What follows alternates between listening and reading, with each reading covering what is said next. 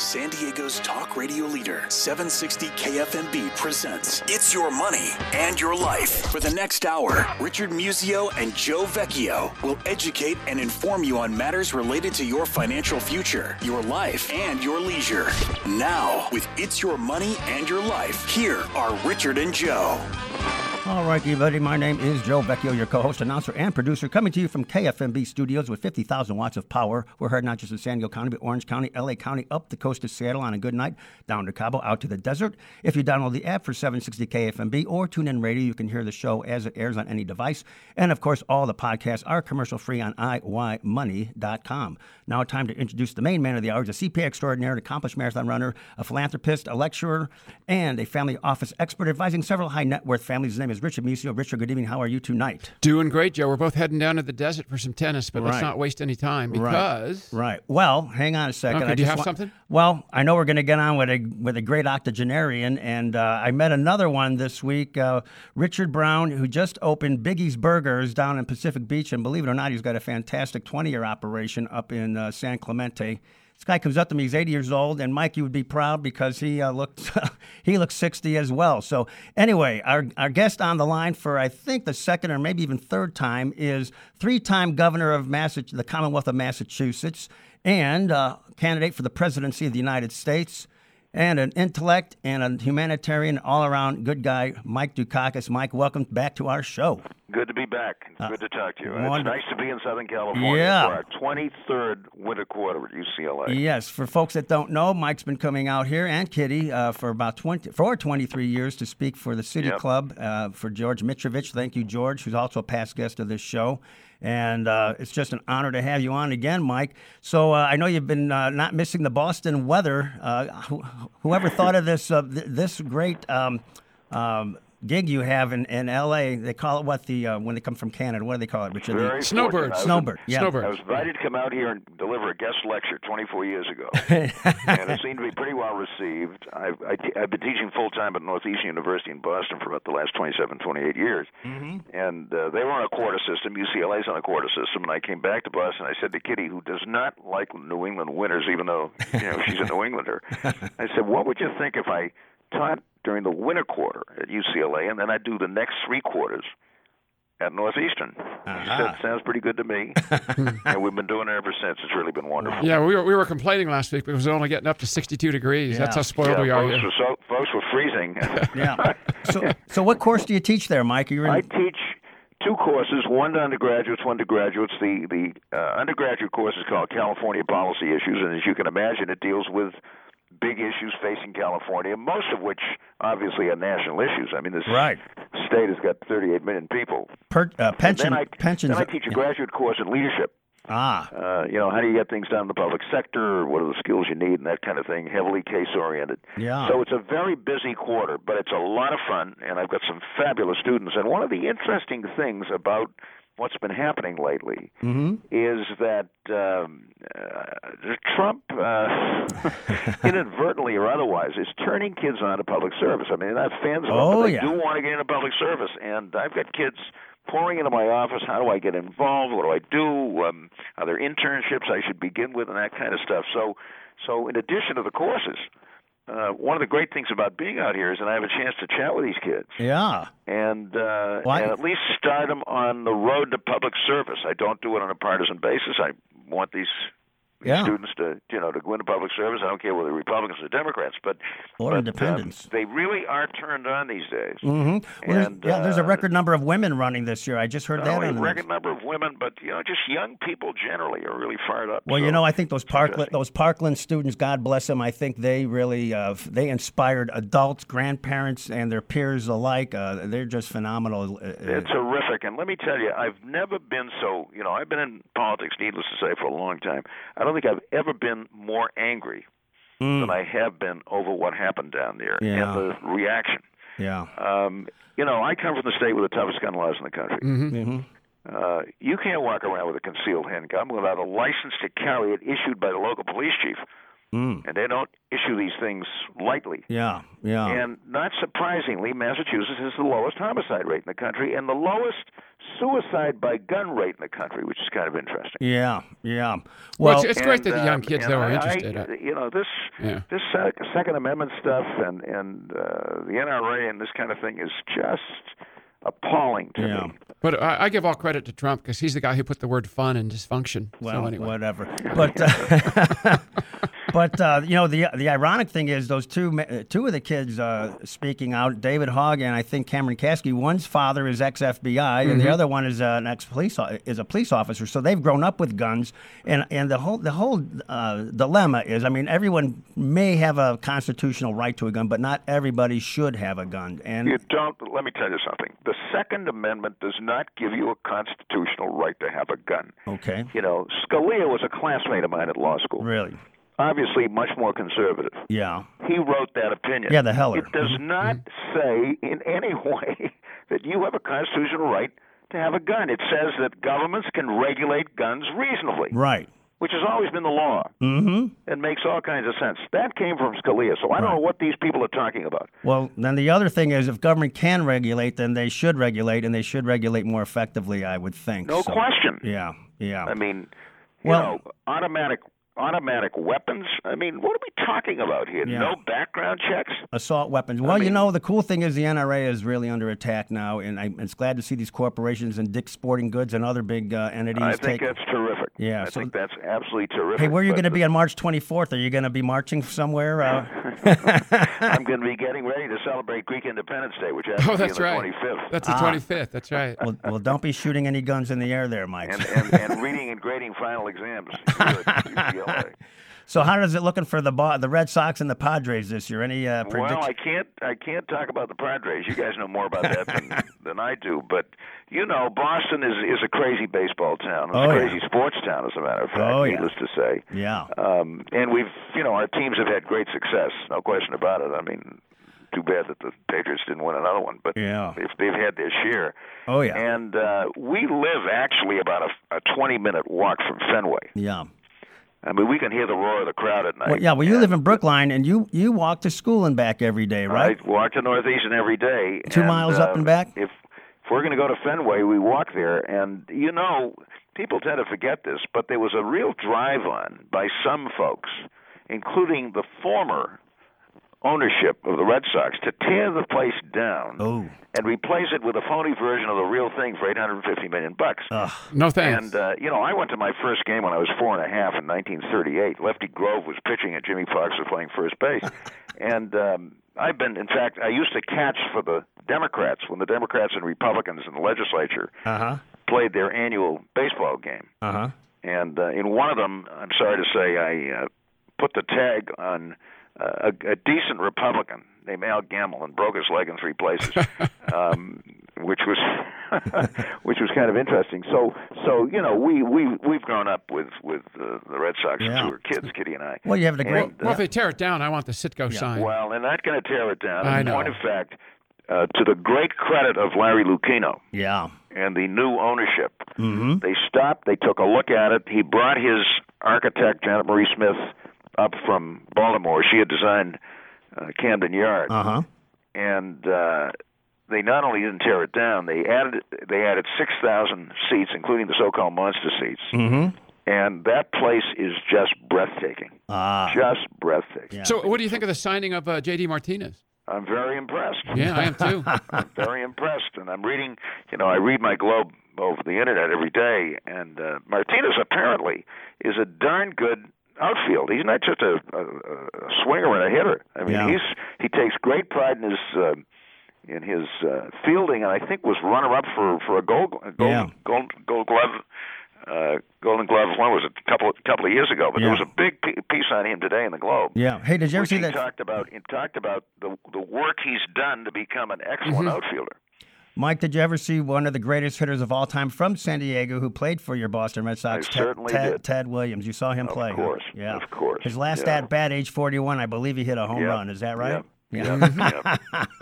And you know who he hit it off of? Well, anyway, doesn't matter. Hey, Mike, we have to kind of wrap it up here, though, right now. But are your classes online at all? I mean, the video, any videos of them? I don't think they're online. There may be some film of me teaching.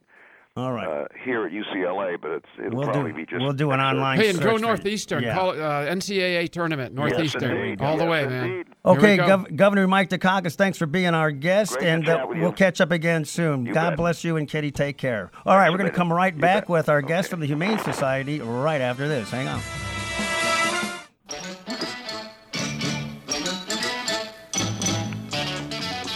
All right, we are back with the award-winning It's Your Money and Your Life. That was great having Governor Mike Dukakis on in our first segment. And in this segment, from the Humane Society of the United States, a good friend of Richard's, Josh Bach.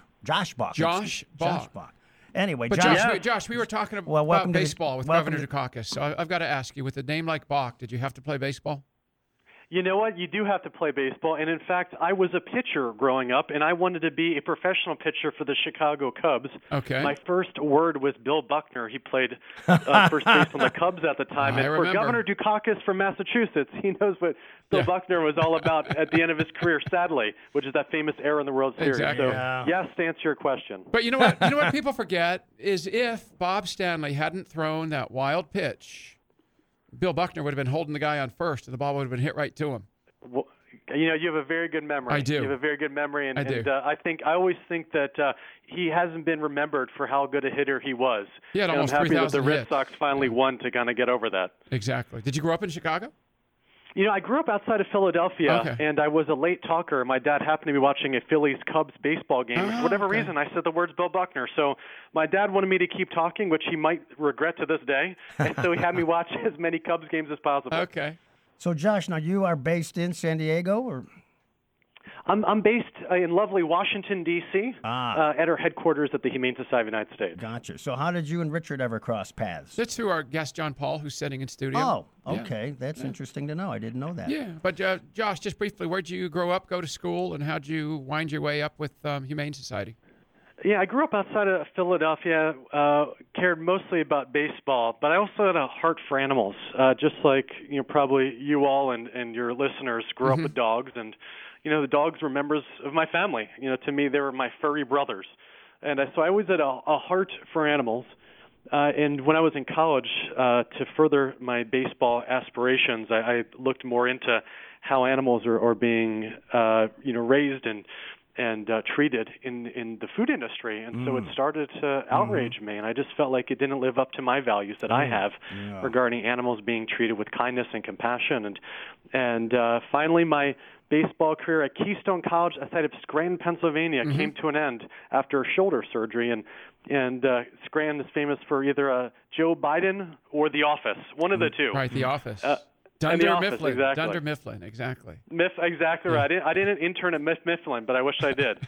But that's where my baseball career ended. I hurt my shoulder there, and I transferred to George Washington University in D.C., and I started interning at the Humane Society of the United States to follow my passion of helping animals. And so that's how I got started. But I got to tell you, the funniest baseball story ever that relates to dogs, and then we'll get serious again. Tommy Lasorda, when a reporter referred to Darryl Strawberry as a dog because he didn't hustle, Tommy said, "Don't insult my dog. When I throw my dog the ball, he actually hustles after it." Very good. Actually, another note, Tommy Lasorda is an animal person, too. I know he is. So that was actually a great reference for this topic. Absolutely. So, Josh, education, did you go? Give us a little bit about that. Where'd you go to school and what'd you major in and all that? All right, so the first college I went to, mostly for baseball, was called Keystone College. I went there more for a general education for an associate's degree. When I transferred to George Washington University in D.C., it was political science, which makes a lot of sense being in D.C. And I just wanted to make big changes for animals. And at the time, and for a large extent I still believe this, a way to do it is working to pass laws to prevent cruelty to animals. And it's through working with state legislatures, working through Congress to make these laws come to fruition. And that's why I pursued that in college. And I was just walking down the street, guys, one of these days, probably wearing, you know, old jeans and sneakers and a shirt I probably didn't watch, and just walked into the Humane Society of the United States building, and I was like, hey, I love to intern. Can you give me a shot? And that was the days before interviews and background checks where they'd really think, okay, this guy has to look a little bit more professional before doing interviews like this. And they gave me this shot on the spot, and I've been working to help animals ever since. How long ago was that? What year was that? Yeah. That was 2001. Okay. 2001 in D.C., and that was the first time I lived in D.C. and have been there ever since. And what I learned while interning is that there are just so many areas that we can help animals in the United States, and so I got to work on it in a very holistic way to help wildlife, to help companion animals like dogs and cats, to help farm animals. And so it got me to open my eyes to a lot of issues out there that I otherwise wouldn't even know about. And what's your official title with Humane Society? Vice President of Farm Animal Protection. Okay, Yeah. got it. Josh, let me ask you, have you seen that documentary, Food, Inc.?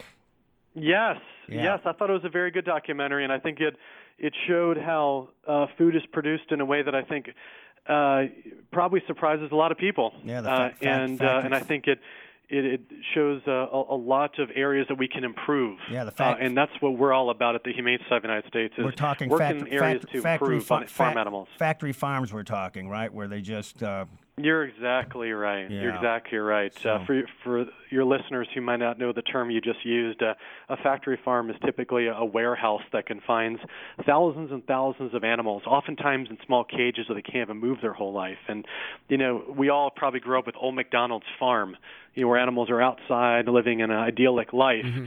But sadly, most farm animals aren't treated like that, and they're treated in ways that if we treated our dogs or cats would be arrested for animal cruelty. So that is typically what a factory farm is. Absolutely. And, of course, I know a lot of it's the chicken industry, which is not really, you're more about I guess it is farm animals, right? Chicken. Yeah, it is. Mm-hmm. It includes chicken. Chicken. I was and, looking at the Absolutely. website. and beef and everything else. God, a few years ago, remember they showed they're using downer cattle. These are the sick cattle, and they grind them up and throw them into the food supply. I mean, and what about all the antibiotics and hormones and stuff? Are you on top of that, Josh? Yeah, well, first of all, you're 100% right about the downer cow. In fact, the most famous case in the country was in California, and that was Hallmark Westland. It was the largest beef recall in U.S. history. The beef went to school districts across the country, and it was actually from a Humane Society of the United States undercover investigation that found that these downer cattle were being forced to slaughter. And for those who may not know, downer cows mean animals who, because they're sick or injured, can't walk. And so they're either dragged there with chains, they're beaten, and in the case of this investigation, we found that they were actually water tortured by sticking hoses up their nostrils as a form of waterboarding to get them to move. So it's very sad stuff. But you're absolutely right. The downer cow issue was a serious concern. It still is, and we addressed it in big ways with that investigation. So, Josh, how many people do you have back there in D.C. at the Humane Society? We have about 600 people work Wow. at the Humane Society of the United States. Okay. Who on the Hill are your biggest champions? We should probably recognize people that you work with, politically, and give them a little kudos. What do you think? Yeah, I think you're right, and I got to say the California delegation has typically been very positive on animal welfare issues. Governor Brown has been phenomenal. Both senators have been very good. Not all, but most of the congresspeople in California have been very positive. So I think your listeners should be proud that typically their legislators, in California have been very positive when it comes to moving the ball forward for animals. Well, that's good because we're pretty. I know we're the number one agricultural state. I don't know where we stand in the terms of food production with due to animals, but I know we're up there. But a lot of it's Iowa and the middle of the breadbasket, right? You're exactly right. California is a big agricultural state. It's there are millions of egg-laying hens in California, as an example. But you're also right that the Midwest is home to a lot of factory farms. I remember, and that's often where a lot of these problems come from. I remember driving through Nebraska once, and I came upon Ogallala, Nebraska, and the manure aroma stayed with me. I had the windows up, air conditioning on, and it was for several miles. It didn't do any good. Yes. Oh gosh. That's one of the problems of factory farming is that it's not just bad for animals; it's bad for rural communities. Yeah. I mean, what you smelled when you were driving through Nebraska. Imagine living there, and that's the smell of your house. People have to live there and work there too. live there and work there. Exactly right. Exactly right. These rural communities are often decimated by factory farms. It's so sad that families don't want to have family members come visit. They don't want to have friends come over to visit. Yeah. And oftentimes they're in lower income communities. That's hard for them to leave. So it's a sad thing when it comes to living near factory farms, that's one of the many reasons why there's a problem. And how about the methane for the environment? That's not so hot either. So, but anyway, exactly. Josh, sit tight. We've got to take a quick break. We're going to come back with Josh Balk, Vice President of Farm Animals Protection at the Humane Society of the United States. Hang on.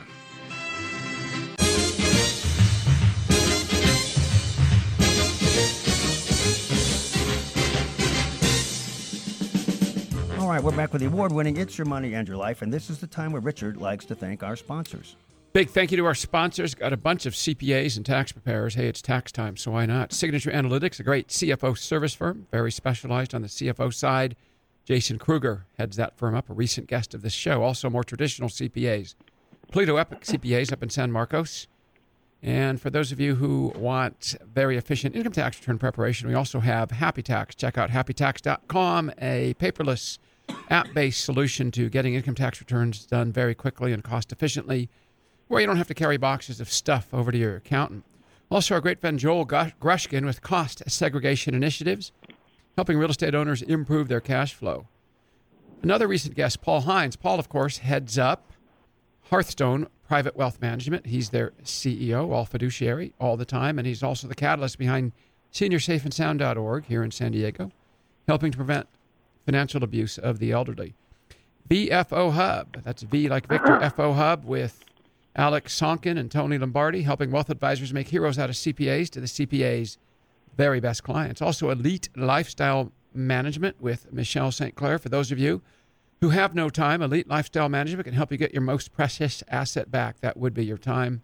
From simple things like travel arrangements to more complex things like getting the hottest ticket in Hollywood to a movie premiere like Michelle helped Joe and I last year. Also, a new sponsor, Prediction Works with Mark Long. He's going to be a guest coming up here in a couple of weeks for people in the venture capital space who are looking at investment opportunities. Prediction Works will help you figure out what deals to invest in and which ones to go running away from, screaming as fast as you can. PredictionWorks.com. And for those of you who still have an appetite after Joe's graphic description, we have some great food sponsors. My niece, Melissa Sutherland, owns Solana Beach Coffee Company in Solana Beach on Coast Highway between Villa de la Valle and Loma Santa Fe. Solana Beach Coffee Company, as well as a couple of other great sponsors, right, Joe? Absolutely. We have the Very Good Food Foundation, headed up by Michelle Ciccarelli-Lirac. They're putting on great foodie events throughout the year.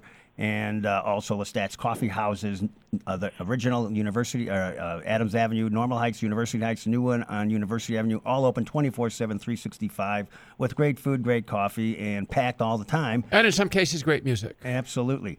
And I know a lot of these sponsors have been working with you, Richard, for many years with great success, right? Going on for about 3 decades. Also wanted to thank John Paul Olmsted, who helped us get Josh Balk arranged as this show's guest. John Paul is hanging out in studio with us talking about tennis down in Indian Wells, one of his favorite topics. So if you go on iWhyMoney.com, there is a sponsor tab at the top of the page, and you can there's a drop-down menu. You can learn about any or all of our sponsors there. In addition, all of the guests of the past approximately 335 shows are there as well, and some really great shows. They're even alphabetical. Yes. That would be by last name. Yes, they're alphabetical, and they're terrific. I have people still listening to the one with the famous San Diego chicken and all kinds of Don Rickles, all kinds of great Did we alphabetize him under chicken or under his last name, he's Giannoulis? Under Giannoulis. Oh, we should have put it under chicken. Well, if you guys Google iWhyMoney and chicken, you will find it. You will folks. find it there. Speaking of, hey, that's a good Speaking of chickens. Yes, yeah, that's a good lead in back so to our Josh, guest. the present environment in Washington, the present administration, good for animals, bad for animals? Do people care more or less given the environment in Washington? The present administration has not been very favorable to animals at this point. We always have hope for positive change, and we hope for that to be the case as well. As one example, there's something called the King Bill that Representative Steve King from Iowa is pushing, and that would eliminate farm animal protection laws, and laws even go beyond farm animals all across the country. It's a shame he's doing it because his district is home for more factory farm egg-laying hens than any other district in the nation. What state but that's is that? one example Iowa. of what Congress is doing. Oh, gotcha. Wow. Iowa. Well, there's. Do you deal with exotic animals like lions, tigers, and things like that, or is that somebody else in your organization? Yeah, our organization does deal with that issue of exotic animals, and there's a whole host of problems that happen when people have animals like lions and tigers in their homes. And as an example, in Ohio, there was a disturbed person who had them in his home, and they escaped and wreaked havoc in the community. So Wow. It's a very bad situation having these exotic animals as pets. Well, we have an organization here called Lions, Tigers, and Bears. It's about a Bobby Brink. 99 acre facility out here in Alpine, and she goes and rescues these animals. She even has a truck when she goes with her husband or some crew, and they'll go to drive to Texas to save a tiger or a lion. And there's some people, crazy people, who will dig a pit 25 or 30 feet and just throw an animal like that and keep it down there. There's just some really disturbed people, It's sickening. But that's certainly true, and it takes the rest of our society to keep these social norms with how animals ought to be treated. Mm-hmm. And I think that it's a pretty basic common belief that animals should not be abused. They should not be treated with cruelty. And on the farm animal front, California is actually leading the way, not just in past years, but there's a ballot measure this year in California that would be the most far-reaching law for farm animals in history. So I'm excited for the big November vote to hopefully ensure that passes as well. Yeah. Mm-hmm. Some of these kids, like for instance, the shooter in Parkland, this kid was cruel to animals growing up, and I think if educators or parents, if we're more aware of, there's obviously a screw loose with somebody who takes pleasure in torturing a cat or an animal or anything like that, and they should really enforce the laws. I know people can go to jail for animal cruelty, right? Yes, it's certainly illegal to have malicious cruelty to animals in all 50 states. And you're also right, is that typically when there is someone who's violent to other humans, they often started being violent to animals. So it's an early indicator of where that person is going to be in his or her life. There's also other problems that lead to egregious cruelty to animals, such as when you confine egg-laying hens in small cages, that leads to salmonella issues. Mm-hmm. So it's never just an inherent problem of being abusive to animals. It trickles out to other problems in societies, whether it's food safety and food production or human-to-human violence when it comes to egregious one-on-one cruelty with another animal. So, Josh, as a consumer here in California, what things can I do in terms of my buying decisions and other decisions I make surrounding food? The first thing that people can do in California is go to PreventCrueltyCA.com and volunteer for this campaign that has been joined by thousands of volunteers up and down the state. It would put on the November ballot a measure that would ban not only the production of animals who are confined in small cages they can't even move, like egg-laying hens and veal calves and mother pigs. It would also ban the sale of products that come from those cruel practices. Mm-hmm. And so right now we're collecting signatures. We want to collect about 600,000 of them by the next 50 days or so, by the end of this gathering period, and then get on the ballot. And when we're on the ballot, we hope people vote yes for it. But in the meantime, on your question, the best thing we can do is go to PreventCrueltyCA.com and volunteer for this far-reaching campaign that has support up and down the state. Let me ask you: when we see these eggs in the store, free range, are those the best ones? What are the best ones we can buy? What does free range mean exactly? So that's such a good question. Most egg-laying hens are confined in small cages so they can't spread their wings their whole life. They're given less space than a sheet of paper on which to live. Look at an iPad. That's the space an egg-laying hen has. So there are now options that don't involve confining animals in cages, like cage-free, where they're typically not in a cage but still in a barn. Free range typically means they have some outdoor access. Okay. Pasture means that they're mostly outdoors walking around in pasture. Organic means they're also given organic feed. So those are the different options out there in the market, but certainly the worst is the what often is called the prototypical egg from a caged chicken. Yeah, I don't know if I've seen the pasture labels. I have seen the cage-free, and of course, Bill and Michelle have hens on their property, so they have the best eggs. But yeah, grow your own. I'm sure those hens are treated so well that if all animals are treated that well, I'd probably retire. Yeah. I would be willing to just live on their property, not even in their house. It's so nice. Josh, San Diego has the most farms in this county, I think, than almost any other. There's like 10,000 farms here.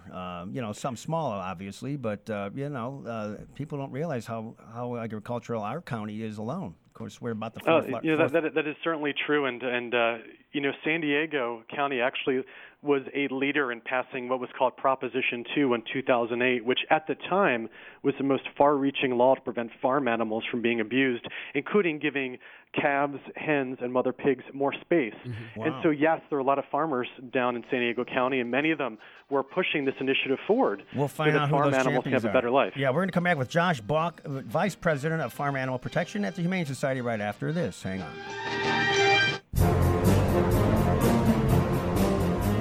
All right, we're back with Josh Bach, who is Vice President of Farm Animal Protection at the Humane Society of the United States in Washington, D.C., and I guess we wanted to give some credit to our local politicians and organizations and papers. So you want to do that, Josh, talking about that initiative that you were referencing? In 2008, Proposition 2 passed, which at the time was a very strict law for farm animals, and San Diego's city council endorsed. San Diego's mayor endorsed. The San Diego Union Tribune was the first newspaper in the state to endorse. And in San Diego had more volunteers, per community than any other place in the state. So San Diego deserves so much credit to passing Proposition 2, which passed with 63.5% of the vote in November 2008, and that started the pathway of other states enacting laws that became as strict and even stricter against cruelty in the future. Yeah. And Josh, geographically in the country, is it easier for you guys to get traction in certain places and more difficult in others? California has always been a wonderful place to work on animal protection legislation. And I think that, people throughout the state have a real good sentiment when it comes to right and wrong, when it related to animals. And California also has a belief of being a leader. So when you combine the idea that animals should be treated well and the concept of being a leader, it creates a perfect atmosphere to work in the state and pass far-reaching laws to actually make the biggest difference you can. So California has been tremendous, and certainly it's hard to find a better place to lead the way for animals. Gotcha. A question, ag-gag laws. What are ag-gag laws, and why is that important? They're shameful. The problem is that the factory farming industry doesn't want consumers to know how animals are raised within the factory farm walls. And so the doors are locked, there's no windows, you can't get on the property to see how these animals are raised. So what's happened is that whistleblowers started coming out and saying, hey, this is what's going on, these animals are being abused. In fact, I have videotape to prove it. And so people all across the country, often for the first time, got to see how animals were confined in cages so small they could never turn around, how they're locked in cages, jam-packed, they can barely move an inch their whole life. And so what did the factory farming industry do? Did they try to make conditions better? No. That was a rhetorical question. Of course we knew it was no. That was rhetorical. You got it. Instead, what they did, unfortunately, is to try to push ag-gag laws to make it a crime to be a whistleblower. So you can imagine being part of an industry where it's a crime to tell people what's happening. That is how poorly animals are treated in factory farms, but also it should motivate us all, like right here in California, when we have an opportunity to make things better, to go out and let's do it. Yeah. Your website, we should give it, humanesociety.org, humanesociety.org. And what was that other California one that we were talking about? Prevent Cruelty CA. Prevent Cruelty CA. Are they still in operation and doing good work? Oh, absolutely. Okay. That's the campaign going on literally right now. There are people in San Diego right now, as we're talking, collecting signatures on petitions to get this question on the ballot that would ban the confinement of farm animals in cages and the sale of products that come from them. So absolutely, San Diego County is a hub of this effort of Prevent Cruelty CA, and I would love for your listeners to check it out. And if we get it on the ballot, it's going to pass. Yeah, wasn't there an initiative, they wanted a cage just big enough so the chicken could turn around or something? I mean, because there's something as simple No, you're right. Is that that was the initiative we were talking about back in 2008. So a decade ago, at the time, there were no laws anywhere in the country related to egg-laying hens, and very few states have anything related to mother pigs or veal calves. So California became the first state in the nation to mandate more space for these animals.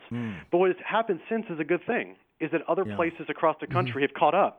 And some states, like Massachusetts, your guest's former state, that state has gone even further than California. So California led the way, but it's time for California to, again, catch up and lead the way one more time. So, Josh, do you have any pets in D.C., or is it too hard to have pets living in the city there? I grew up with pets my whole life, but sadly my travel schedule will leave me to be a deadbeat dad. Okay, so one day when I settle down, I would love to adopt a dog. But in the meantime, we have a dog and a workplace policy at the Humane Society of the United States, so I get to play around with all my colleagues' dogs who are at work. Oh, that's cool. So what are some of the top 1, 2, or 3 issues that are you're facing right now at Humane Society? Any initiatives that we haven't touched upon yet? Well, the big one is what's going on in California, Prevent Cruelty CA, and that's an overarching campaign to eliminate the intensive confinement of farm animals. Okay. And on the farm animal front, that is certainly top of mind because not only is it cruel to confine farm animals in cages, it just goes against all common sense and all science about how animals ought to be treated. So that is certainly a top-tier issue. We've worked with McDonald's, Walmart, Safeway, and every major food company you can probably think of to start phasing out eggs, pork, and veal from those type of operations. The second tier in the farm animal front has to do with chickens who are in the meat industry. Chickens in the meat industry are genetically manipulated to grow so big, so obese, so fast or full size after just about 45 days. You can imagine how big they are to be full size just about a month and a half in. So what we're doing is launching campaigns to help these animals actually be healthier and not grow so big and so fast and having better conditions within the farm. Josh, and the other top and the final top issue I would say is helping move the food industry away from focusing so much on meat, eggs, and dairy. Let's have a little variety in there. Let's have some more plant-based products in there. In fact, major meat companies are actually doing this. Tyson Foods is one of the world's largest meat companies, and it's now investing in California-based company called Beyond Meat and other type of companies that are now producing more plant-based foods. So if we can get rid of these confinement practices, improve the lives of chickens in the meat industry, and eat more plant-based foods, I think we're going to move in a really good direction. I was going to ask you, are you a carnivore or a more vegetarian person yourself? I grew up a carnivore for sure, and for the majority of my life I was. Then when I started hearing about what's going on in factory farms, and actually I did an undercover investigation in a slaughterhouse, I started reevaluating my own personal choices. Where'd you do that, and what'd you discover? Well, I did it in what's called Showell, Maryland. It was in a major slaughter plant run by Purdue, and I was hooked up with a hidden camera. And what I discovered is that chickens, when they're slaughtered, they are fully conscious when they're shackled. They're in constant pain. They're scared. And it just doesn't resemble anything that we'd ever want to see happen in our society, the way these animals are treated in the slaughterhouse. So it's heartbreaking, but it also motivates me to make the world better. And it's interesting for those of us who do a lot of business travel. There's a lot of challenges when you go out of California to other parts of the country, actually finding good food choices. And I guess that's a challenge for you guys, too. How did you get into the factory? How did you sneak in there? I applied for a job through a temp agency. And, a temp agency? Okay. That's great. Yeah, you know what? There's so much turnover in a slaughterhouse. They were desperate for workers because, it's a really tough job. And so they put me in there, and I just went to work and exposed to a lot of abuses that are going on. And they don't like unions either, I don't think, Purdue. So, right? I don't think they treat their workers. I'm sure they don't like union. So.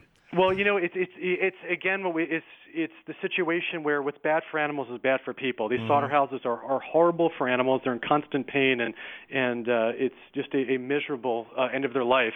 It's also bad for workers. Yeah. They're in constant pain trying to shackle these animals. Imagine trying to shackle one animal every 3 seconds, and your wrist and fist hitting the shackle every 3 seconds. Yeah. It's a very painful existence for workers. So it's a bad situation for all. Cannot imagine doing something like that. So, But so federal legislation, you think the California legislation will lead to a federal move on this, or? Well, we certainly have seen in the past that when California moves, not only do other states follow, but corporations tend to follow as well. Mm-hmm. So history is the best predictor of the future, and I think this is going to happen again. How about our lieutenant governor? He looks like he's in line to be the next governor. I guess is he pretty sympathetic to other causes as well? He's very sympathetic for animal issues. He's been a strong supporter of animal protection throughout his career. That would be Gavin Newsom, right, Joe? Correct. For our listeners? Gavin Newsom was a big supporter of Proposition 2 in 2008, and he's spoken out on television numerous times about the need to protect animals from cruelty. So the fortunate thing in California is that typically leaders have and now currently have been spokespeople and in their heart true believers about protecting animals. Mm-hmm.